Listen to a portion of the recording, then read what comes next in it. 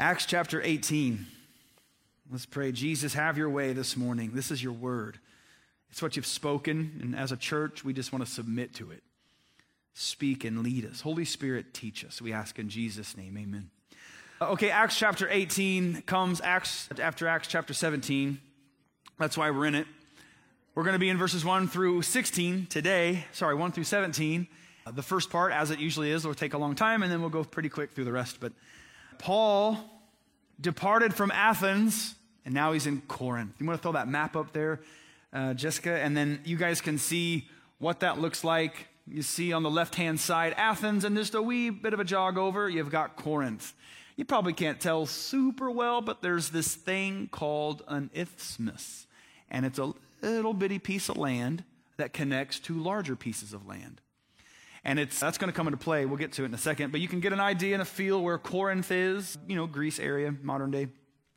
Paul goes there during a very specific time, which we'll get to. There's a lot of fun history to it. Athens, that's where he's coming from. Well, what's significant about Athens? You might remember it is kind of that classic place of civility and culture, where people were civilized and they had these civilized discussions, and it was kind of that highbrow place. I'm only painting the picture because there's going to be a contrast in a moment. But it carries with it a meaning. I grew up in Crawfordsville. You guys know that Crawfordsville is the Athens of Indiana. I don't know if it's self-proclaimed. I don't know if somebody else said that. It's hilarious. You're laughing. I'm actually offended that you're laughing. Okay? Come on. All right, yeah, you're from there. Anyway, it means something, right? There's a reason why they would call themselves. I think somebody wrote a book from Crawfordsville, and so they're like, we're the Athens of Indiana, I've been her. It's a pretty big book, a pretty well-known book. But anyway, Athens of Indiana, it means something. It means like we're cultured and we write books and things like that. And so that's Athens. He leaves Athens and he goes to Corinth, okay? It's a very different thing. This is just from studying. You guys research. You can type in, for example, first century Corinth into like a Google search, and you can get all kinds of really fun information about what Corinth was like in the first century. The reason why it matters is because Paul's going there to preach the gospel. He leaves Athens. No one's forcing him to leave. It's an unusual way for him leaving. Usually he's getting kicked out of places. But Paul leaves Athens, and I think it was for a very specific purpose, which we'll get to. Corinth. Excuse me. Hey, throw that column picture on there if you want to, please. This is a picture of what remains of a massive temple that was dedicated to Apollos. And they would hire from conquered lands, different places, about 1,000 prostitutes. And a form of worship was going and chatting with a prostitute, okay? And that was how they worshiped. And so I want you to envision, what you're trying to do is think about, what is this place like that Corinth was? We got an idea of Athens. What was Athens, Greece like? Go to Crawfordsville and just get a feel for it, okay? And get a feel for what that was like. What was Corinth like? As it's been described, I have not been to Corinth, and I haven't lived in the first century, just so you know, but I do research and read, and so they would basically, Corinth was like modern-day Las Vegas in terms of its lewdness, and where you would go to just party and do your thing.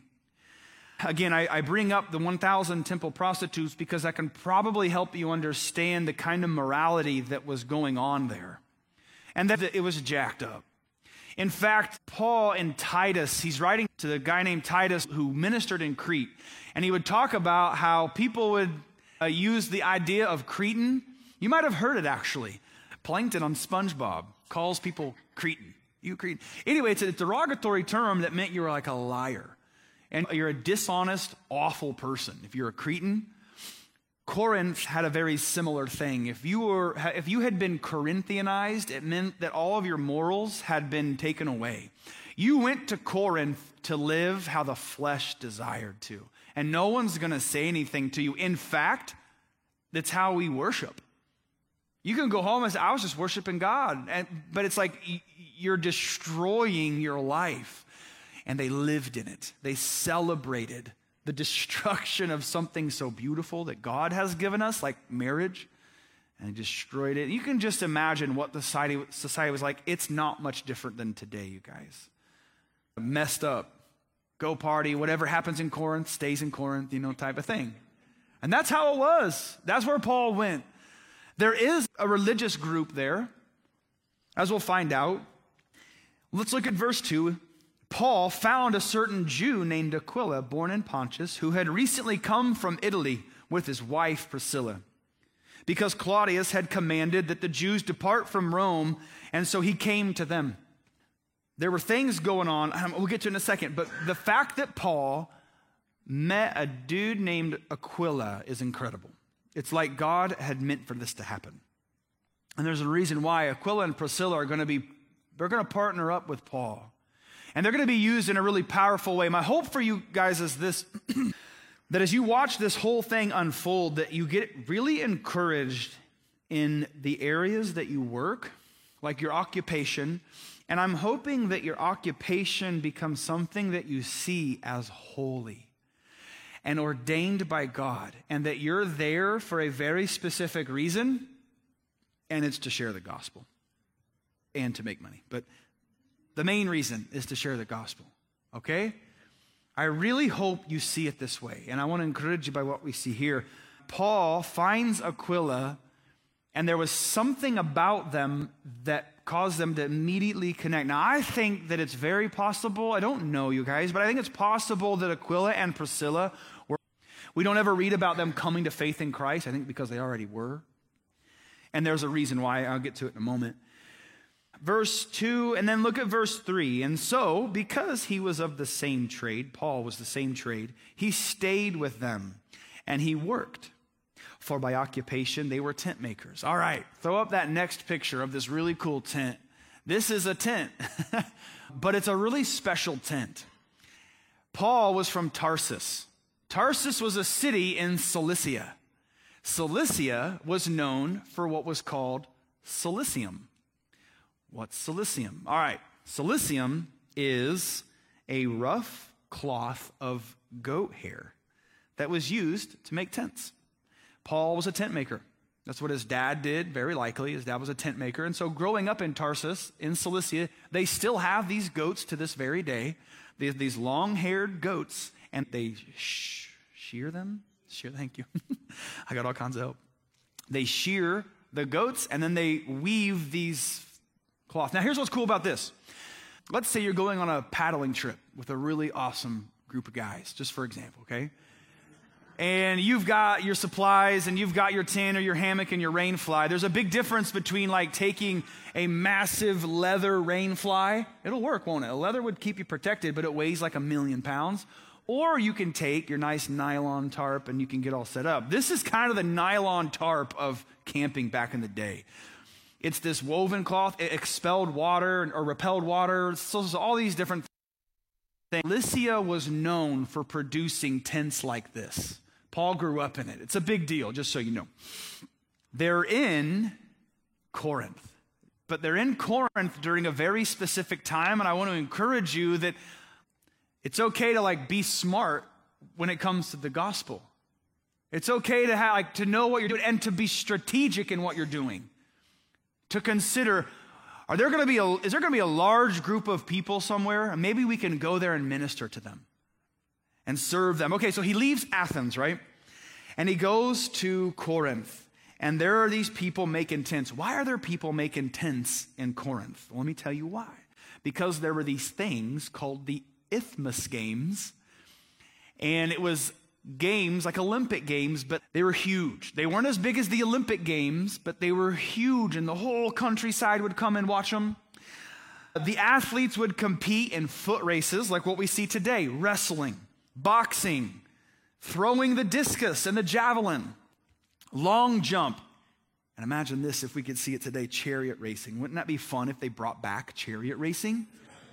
I would watch that, just so that you know. They also, for those of you who might not enjoy punching or being punched in the face or having your arm broken while wrestling, or maybe you like to sit on the couch and not run, they would have competitive poetry readings. Isn't that cool? And if you didn't want to compete in poetry, you could compete in singing. So the Isthmus Games had competitive poetry reading and also singing. And also, I think was the only place, at least I found, this was one place I had read, where women competed. And you didn't see that like in the Olympic Games, but women competed at the Isthmus Games and foot races and so on. So pretty cool. This is what's happening right now. In fact, they were able to target when Paul was there down to 51 AD, and in the spring of 51 AD, that's when these games would be held. And so this is when Paul's there. They're making tents, and here's why. The Isthmus Games were held in a rural part of Corinth where there was no housing. It's not like you could get a hotel there in Corinth and then, commute or Uber to the place. You couldn't do that. You had to find your own accommodations. And so guess what? You would have people there who would go to Corinth to then make tents for people to buy and then go out to the countryside. They'll set up their tent and then they'll go to the games while they're watching. That's exactly what Paul's doing. There's strategy in that, isn't there? I got to leave Athens because I heard the Isthmus Games are happening and I can make tents. And he just so happens to run into a group of people, Aquila and Priscilla, who also make tents. And he's like, hey, I can help. I grew up in Cilicia. They're like, oh, you're a Cilician tent maker? Yeah, can you help us? Because you got some special skills. We can get some goat hair, do your thing, make some tents. We can make a lot of money and be good, right? And eat food. And so here they are. There were no permanent accommodations. And so Paul was able, listen, you guys, to use the God-given gifts and talents that he had for the gospel, to make some money too, but here we're going to find out it's very specific. And he's able to connect with people in a specific way because they shared the same occupation, like the people you hang out with where you work, or the people that you interact with when you work. It's for a specific purpose, you guys. Know that. I'm asking you to consider it and to maybe even believe that God has you where you're at for a reason. And that he wants you to connect with people and be able to share the gospel and do gospel work together. Okay, Aquila and Priscilla, possibly. There are 4 different historical sources that deal with the time Claudius kicked the Jews out of Rome or Italy. And in one of the accounts at least, there's a mention that Claudius kicked out specifically the Jews, all of the Jews who were causing problems, concerning this person named, which you would translate Christ. The thought goes like this.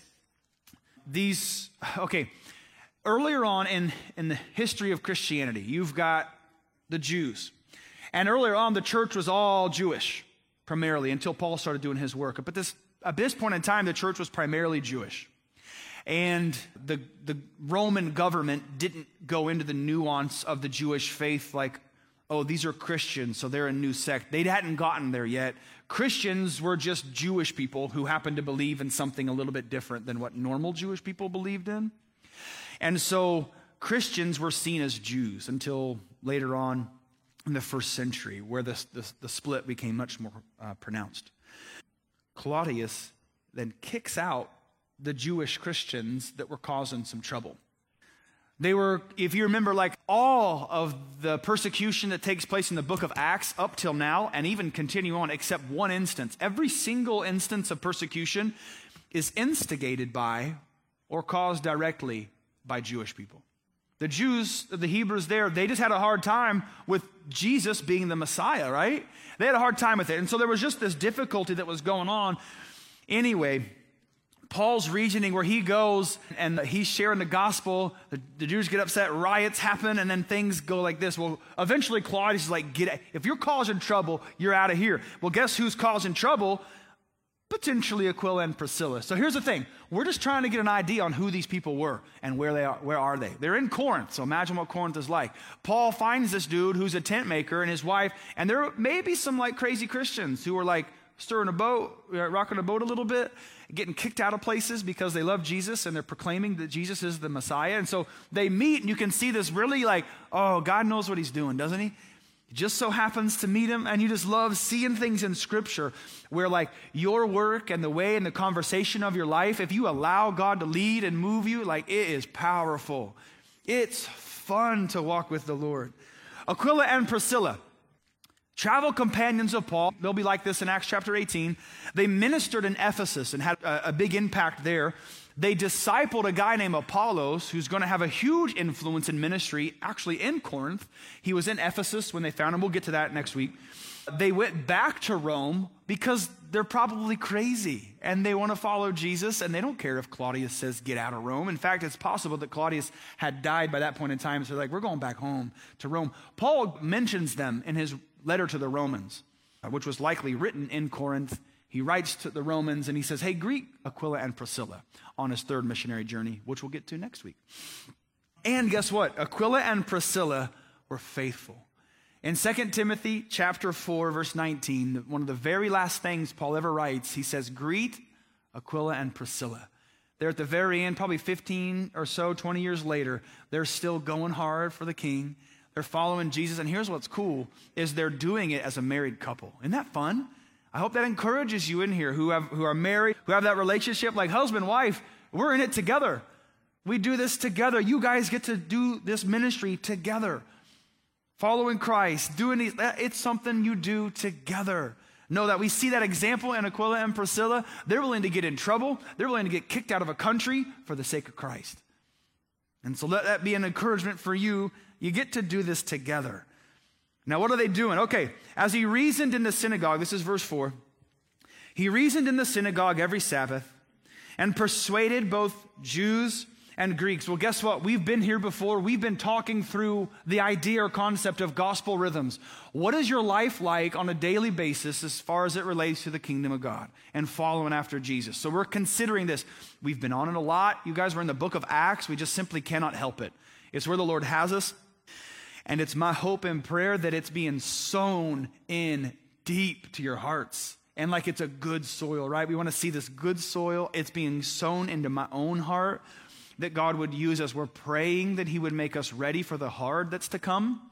And we're also asking him to make us ready for the harvest that's to come. And part of that means, like we're walking through the book of Acts, and I believe he's preparing us to do what's here in the book of Acts. Use us like this, okay? So we're learning. This word reasoned is the exact same word we've dealt with the whole time, where I'm dialoguing and I'm mixing thought with thought, mingling that, pondering, revolving in your mind, but also sharing it with a person. Here's a thought that I have about the Messiah. Have you considered that? Or have you ever thought about Jesus? Or do you believe there's a God? Like, how can we have this? And so all these different things. Just talking with people, simple stuff. There's nothing magic or crazy about it. We're just engaging human beings for the sake of the gospel and for the sake of the kingdom. We're talking with people. And notice that the frequency is every Sabbath. There's a rhythm involved in that. But then you see this new word that we'll deal with today is persuaded. So he reasoned and then he persuaded. Well, what's going on here? This idea of persuasion, check it out. I think it's important, and this might help you navigate the conversations that you have in your workplace and in your community and the different areas you're in. Persuading, okay? Some of you might not have the gift of evangelism. It is a gift that God gives, and there are people in our church that God has gifted with evangelism. He blesses this work, but all of us, you guys, are called to do the work of an evangelist. And as the Lord leads us and as he moves on our spirit, we have the incredible privilege of being able to share life and truth, the gospel, with people. Jesus came and he died. He rose again the third day, and my sin has been taken care of. If you would just believe on him, you would be saved. We get to share that with people. That's like not just something you can do every once in a while. It's what we do as Christians.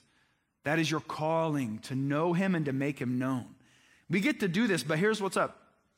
This idea of reasoning and persuasion is something everyone can do. All of you. You need no special gifting for this. It helps, believe me. We pray for that. And we'll be praying that God would pour out his Spirit and give us those gifts. Lord, please. You just need to be a human being filled with the Spirit. That's all. If you're born again, you can reason and persuade. Check it out. Here's what the word means. To induce one by words to believe, to make friends with. And so you're just having a nice conversation with somebody. You're just talking to them. Are there times where the gospel becomes offensive and it's just like you're putting your stake in the ground and that's what's up? Of course. Those might be rare occasions, but depending on your giftings and what God has called you to, that might be a lot. But for the vast majority of you, this is like just you hanging out with your friends and talking to them, that they know what you're about and you're considering, you're trying to persuade them. It means to win one's favor. And so he's persuading, he's just talking. I really think it's a simple thing. It's not complicated. I'm trying to gain their goodwill. I'm seeking to win them, though. There is that part of the word. I'm striving to please them. The word can be used, it can be translated to tranquilize, to diffuse maybe, That you walk into a situation and you bring peace because you're a follower of Christ. Remember, you're a peacemaker. Blessed are the peacemakers. And then to persuade. So that's what we're doing. We're walking in that. Just consider how this looks in your life. Paul's been doing this, building bridges that can hold the weight of the gospel and the weight of the truth. He's ministering. He's just talking. You guys know this. He has discernment on what to share, when to share it, and how to share it. He's just hanging out. Lord, what do you mean to do? He goes in, he talks. Now, what I'm going to do is I'm going to kick it over to like a 2.5 minute video.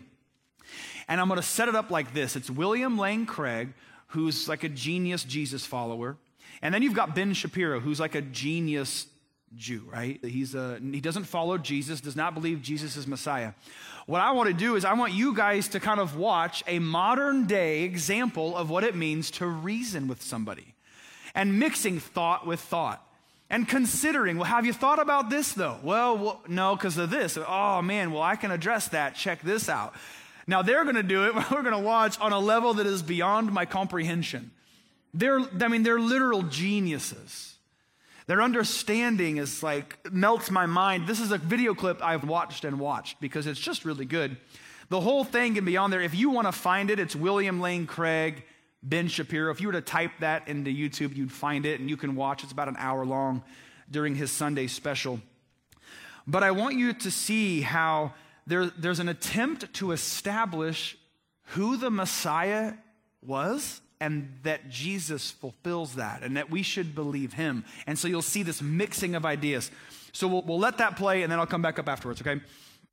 Messianic figure. The real gap here is that in the Gospels, Jesus' vision of himself as the Messiah is completely different from the prior vision of what the Jewish Messiah is, and is actually outside the scope of how Jews describe the Messiah, or really have ever described the Messiah. The Messiah in Judaism has always been a political figure who is destined to do certain things, restoring the kingdom of Israel, maintaining control of that kingdom, bringing more Jews back to Israel. All of these things are considered sort of political things that the Messiah does. But the idea of the Messiah as embodiment of God is something that's foreign to Jewish religious philosophy going all the way back to the beginning. So even the idea that the Sanhedrin would be questioning him in those terms and would get from that what he means is, I am God, which would be a much more punishable offense. Presumably that'd be actual blasphemy.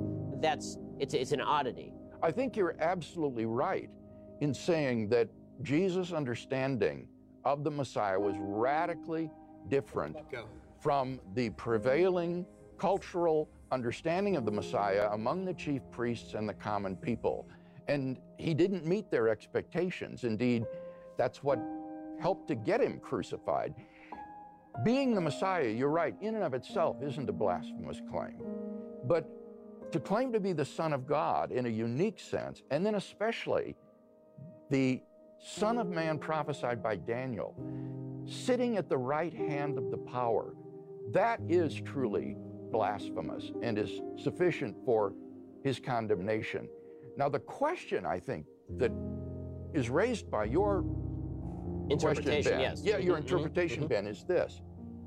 Why should we believe Jesus' reinterpretation of the Messiah rather than the one that the chief priests and the people held? And I think the answer to that is his resurrection from the dead. Jesus' resurrection from the dead is Yahweh's public and unequivocal vindication of the man whom the chief priests had rejected as a blasphemer. It is the divine demonstration that these allegedly blasphemous claims are in fact true, that he was who he claimed to be, and that therefore I follow Jesus in his conception of what it means to be the Messiah. So when it comes to... So good. Wow. Okay, so William Lane Craig, Ben Shapiro, if you guys want to watch it, it's an hour long. It's so good. They go on to talk about how important the resurrection is. Well, how do you know that Jesus rose from the dead? When William Craig blows it away. He's so good. Anyway, what you saw there was what I think Paul's doing, reasoning. He's going in the synagogues, talking with Jews and just explaining. They're like, no, the Messiah was going to come as a political, he's going to conquer Rome. And then Paul's like, oh, no. Let me share with you some scripture. I think that he maybe came to suffer and then would rise again. Remember, he did this back in Athens and the other places. He's talking through, just dialoguing. They're just chatting it up, aren't they? Having a fun conversation. Now, does this require maybe you do some study and be in the Word? Well, guess what? That's why we teach God's Word. We're in it right here. Hopefully you can take even a Bible study like today and go do something with it, right? And so the hope is we see this and we are inspired. Lord, would you use us? People are cool with religious talk. People will talk about things like that. Now, people are seeking. You guys believe that? People are seeking. They're lost. We live in a world where they're broken and people are hurt. They are seeking for truth. But when Jesus gets brought up, it gets a little dicey. People are okay with a God who will answer prayer. They're okay with a God who will love them. But when it comes and the fact that I must bend my knee and submit to the King of Kings, it's a little bit different there. It's still the truth, and it still has to be proclaimed. Every knee is going to bow. Is it hard? Is there still sin? Do people have to be confronted with the fact that they have sinned and rebelled against a holy God? Amen. It's the most loving thing you could do to share that. But then we had a sweet thing where, but he died for that rebellion. I no longer am guilty. He sees me as righteous and justified. I don't have to live under condemnation any longer, you guys. I've been set free. Jesus has forgiven me. I'm good. That's a message we get to take to the world, set free. Not only set free, you guys, but I've been filled with the Spirit, and you have been filled with the Spirit. Life doesn't have to be meaningless and purposeless anymore. You get to go to work tomorrow for Jesus. That's exciting, you guys. I hope you see it that way, and if you don't, then readjust it. Ask the Lord to give you that perspective. That is why you exist. You get to share this with people. That was Paul's life, and Paul's not some unique figure in history that, Paul, no. This is for people who follow Jesus.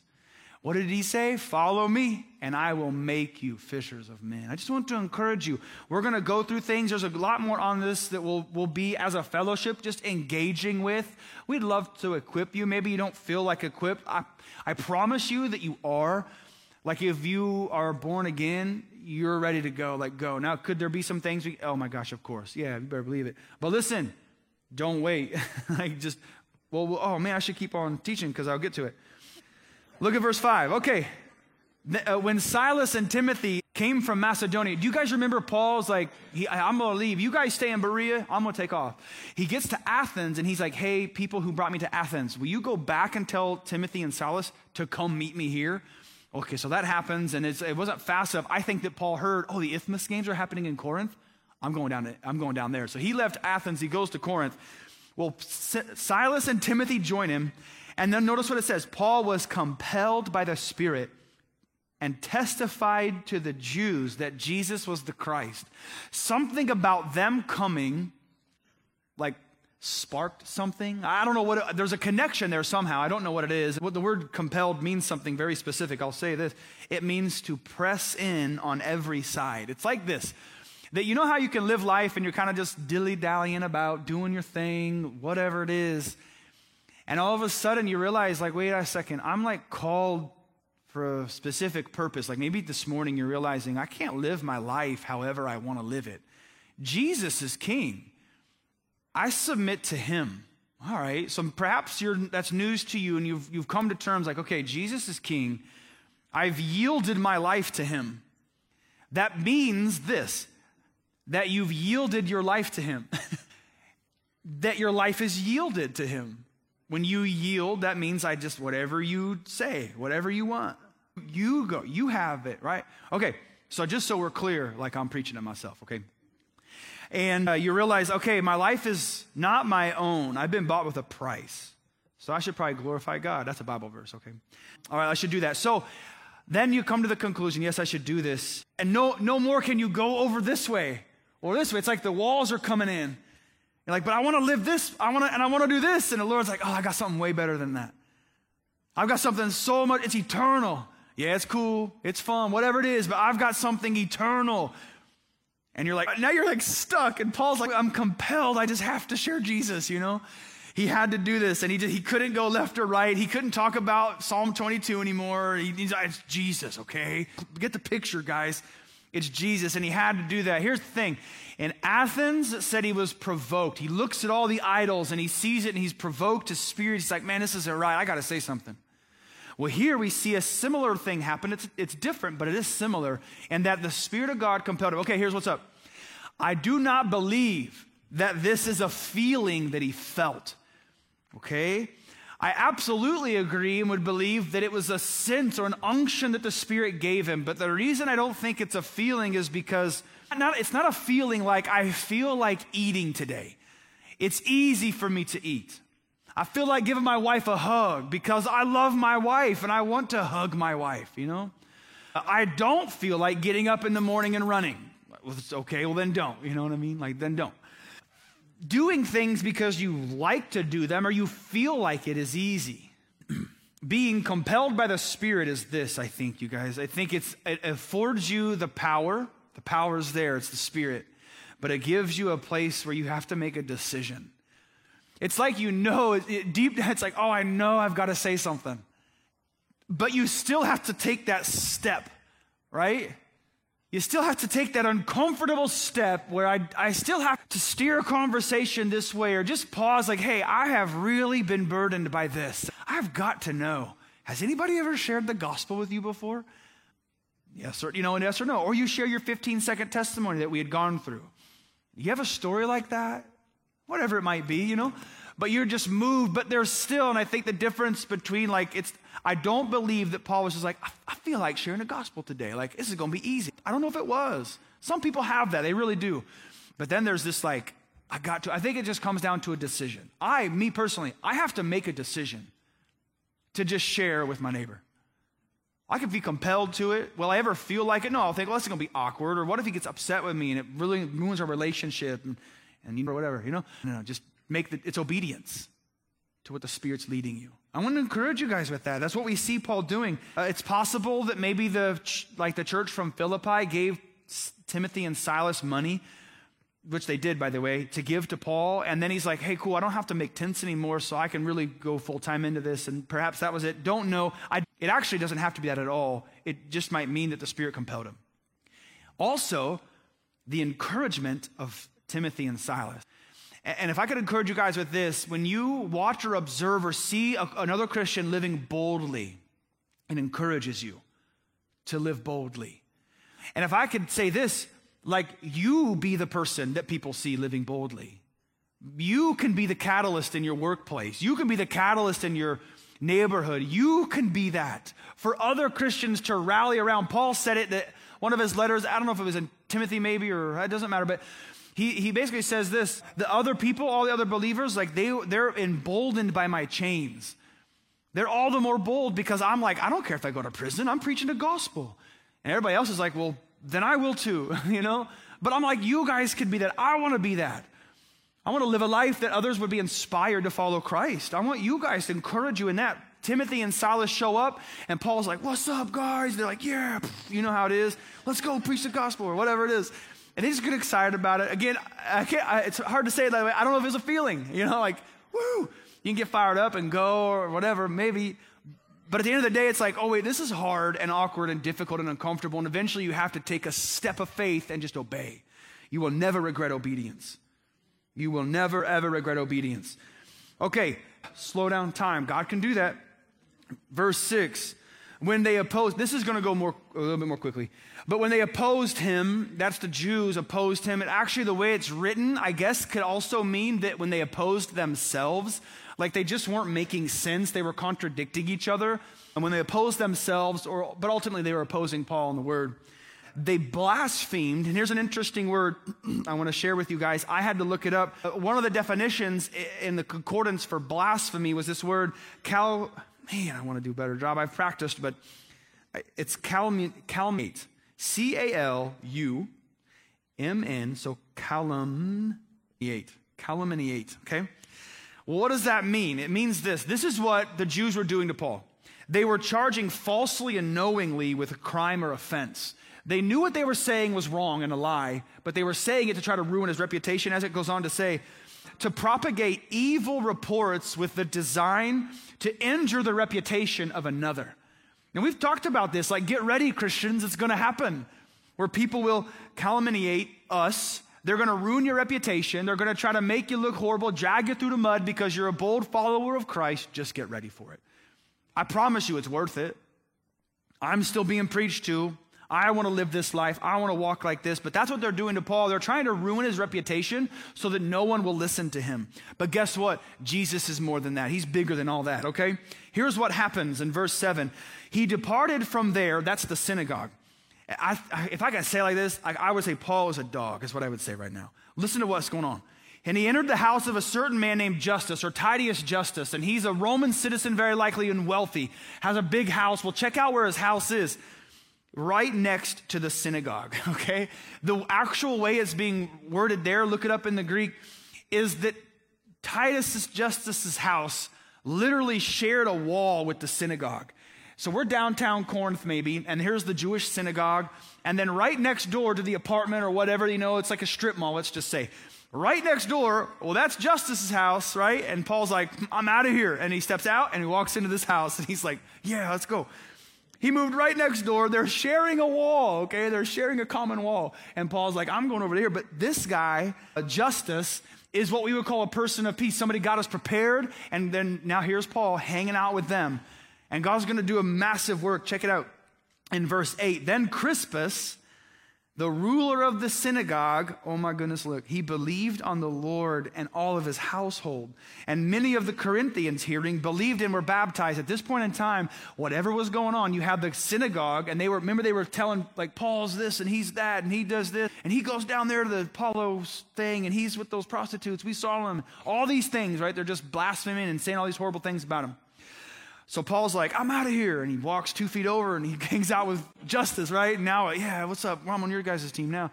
So now they're hanging out and they're kind of going back and forth. But all of a sudden, Crispus works for the Lay's company. He's sitting here and he's like, I believe in Jesus. And so he goes over and he joins. Now you've got the church and the synagogue next to each other. Crispus used to be the leader of the synagogue, and now he's over here in the church right next door. Okay, so just imagine that scene. I don't know what it would have been like. It's crazy. The dirty looks they were sharing or something, Oh my gosh, what would it have been like? It would have been like rejoicing. Crispus, we're so glad you're a part of this church, man. Praise the Lord. Okay, but check it out. This is big time. Person of peace. God has done this exciting work. Paul baptized them. We'll get into all this later. 1 Corinthians 1:14 talks about Paul baptizing them. Time is not slowing down. But look at verse 9, because this is when Paul probably would have been like, it's going to get bad. The Lord spoke to Paul in a night vision and said, do not be afraid, but speak, and do not keep silent, for I am with you, and no one will attack you to hurt you, for I have many people in this city. Why did he do this? Now, it's said in the present tense, like Paul was actively afraid. So hold fast to that just for a second. Paul was afraid. What was he afraid of? Getting beaten. And rightfully so. This is about the time in life where everything kind of unravels. People get saved, it goes really good, then uproar comes and he gets kicked out or he gets put in prison or people take sticks and beat him. This is about that time, but Jesus is like, Paul, don't worry about it. Do not be afraid, speak. Do not be silent, because I'm with you. Now, I think those words are as true today as they were then, and I want you guys to hold fast to them. What I can't say is no one will attack you or hurt you. That was specific for right then and there. I believe the Lord has many people in this city. I really do. And I also believe that we're not supposed to be afraid. And I believe we're supposed to speak and not be silent because he's with us. That's today, you guys. That is for us today. And so be encouraged by that. Paul was. Jesus so faithful to meet him there. I've got to share this. Because it's just so good, I think. He's afraid. Jesus is like, don't be afraid. And then look, 2 Timothy chapter 4, verse 16, Paul's saying it. He says, at my first defense, no one stood with me. Everybody forsook me. But may it not be charged against them. Verse 17 says, but the Lord stood with me. Isn't that cool? And he strengthened me, so the message might be preached fully through me and that the Gentiles might hear. Paul was in prison, and he realizes everybody had forsaken him, but guess who was with him? Jesus was. Just like he was with him in Corinth and the other places, he actually sees Jesus standing up with him, and he strengthened him. We have that today, guys, I promise you. He is like this today. I want you to then think of Acts chapter 7, the idea of Jesus standing. In Acts chapter 7, Paul is there. There's the crowd there listening to Stephen preach the gospel and tell the Jews, like, y'all have blown it. You have killed the Prince of Life. And he says, they're getting ready to kill him. And he looks up and he says, oh my gosh, I see the Son of Man standing by the throne. And they all hear it, they stop their ears, and then they all go and they kill Stephen. Well, guess who was there? Paul. Paul heard Stephen say, I see Jesus standing. Like Stephen would have been like, the Lord stood with me. And here's Paul at the end of his life, the Lord stood with me. And here's Paul here in Corinth where Jesus is like, I'm with you, Paul. You guys, it's no different today. It ought to allow us, listen, to walk boldly. Like, I want to hear that, right? I want to be able to see that, to walk boldly. To be able to see, it's like, he is with us, go. Okay, all right, and Matthew, he says, I'm with you always to the end of the age. Okay, we're about done, I promise you. 11 through 17. We're going to read it, and there's just a wee bit, and then we're done. But this is exciting, actually, because you never know what God's doing. You never know. You guys, listen, I hope you understand that I am, like, convicted by these things. I personally want to live a life that is way more bold. Out in the world. You guys are out there. Again, I joke around. My bad day at work is when Wes wants to pray too long with me. All right? That's my bad day at work. You guys are out there in the midst of it. You're hard into it. You're front lines people. And I want this to be an encouragement to you. I want to live boldly. We don't have time to waste. Time is short, man. Jesus is coming back. There's work to do. We get to do this. Gallio, right? Oh, no, sorry. He continued there a year and 6 months, and notice what he did. He was teaching the word of God among them. Why do we do it? Well, that's what they do, and so I just want to do what they did. So we teach the word, right? And then look at verse 12. And Gallio was a proconsul of Achaia. He's like the governor of a large region. The Jews with one accord rose up against Paul and brought him to the judgment seat, saying, this fellow persuades men to worship God contrary to the law. In Roman law, a person would bring an accusation against you. You then had a chance to defend yourself. Well, here, interestingly enough, you'll notice as Paul was about to open his mouth, because it's his turn now to defend himself, Gallio actually takes up his defense for Paul. He has this tremendous favor. Gallio really fast was brand new probably at this post. He was a seasoned politician, but probably new to this position of a governor or whatever he was there in Achaia. And my guess is the Jews were like, hey, the newbie's here. Let's see if we can get some traction with him. Anyway, Gallio didn't go for it. If it were a matter of wrongdoing or wicked crimes, Jews, I would have reason to bear with you. He's like, I would listen to you, but I have no desire to listen to you is what he's saying. But if it's a question of words and names in your own law, you look to it yourselves. I don't want to be a judge in such matters. I don't got time for you is what he's saying. And they drove them from the judgment seat. It's the bema seat. And then all the Greeks took Sosthenes, the ruler of the synagogue, and beat him before the judgment seat. That's the bema seat. I wish we had time. We just don't. We need like 5 hours every Sunday. But Gallio didn't even notice them. He just was like looking the other way. They're beating Sosthenes. It's an unfortunate event that took place. But here's what's cool is, do you remember Justus? And so the likelihood of Paul and Justus and the crew running into Sosthenes after such an event was pretty high. Again, like where they were and the strategy involved, like, oh, Lord, would you give us like a holy ability to be strategic? Oh, man. Okay, so then here's Sosthenes. It's possible. I'm not saying this is it. I'm not adding to Scripture. I just want you guys to consider a possible response the church could have had that goes in perfect step with the nature of Jesus and who he's called us to be, and that's to love people. where Paul could have rolled up to the synagogue one day. Sosthenes in there. He's like, oh, and Paul could have just pulled up his shirt and been like, I'm with you, Sosthenes. Like, in Philippi, like, you guys were the ones who beat me. He's like, I've been there. I know what it's like, and I'm here with you. Can I help you? Remember the jailer bandaged their wounds up? Did Paul and Silas then go and bandage up Sosthenes? I'm dramatizing some things. I'm not saying that's what Scripture says, but I want you to have a picture in your mind of how the church responds to things like this. I don't want to celebrate the fact that my enemy got beat up. God doesn't even do that. But it afforded a possible opportunity to love him and to minister to him. This is powerful, you guys. It's how we as Christians navigate in this world. We love people every chance we get, even when they hate us. It's so hard. Lord, help me. I need help. Help me, Lord. They drove him. Gallio took no notice, but here's what's up. Here's what's cool. In 1 Corinthians chapter 1, verse 1, and I want to point this out.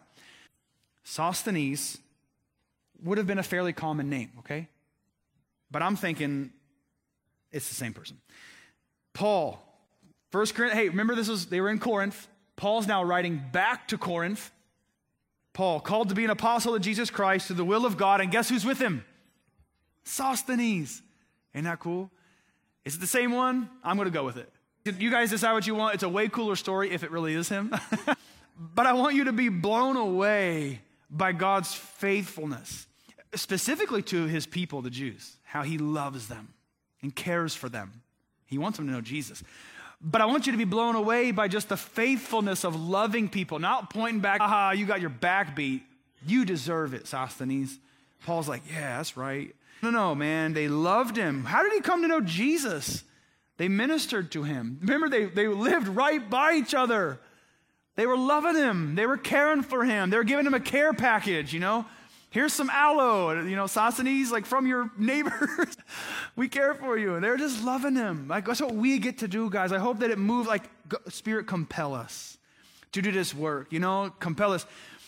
Okay, Chase, give me that just one real fast song. I promise you, I'll be done. Children's ministry is dying right now, but okay, just come up here real fast. I was thinking, he's saying, "A Spirit of the living God, fall afresh on me." Let's just sing that one more time and just let that be a prayer. Melt me, mold me, fill me, and then what? Use me. Right? As we see here that God would move in us. Hey, listen, I'm preaching to myself. Like, I struggle with this, you guys. I can walk as a coward way too often. I just want to be real with you. But I know this for a fact. I will never regret obedience. Ever. You guys will never regret obedience to the Lord Jesus Christ and leading of His Spirit. You'll never regret it. Ever. So hold fast to that. Lord Jesus, have your way. We want to worship you and follow you. We want to live a life of surrender and yieldedness to you. And even as we sing this song, Lord, let it be a prayer. Pray in Jesus' name, amen.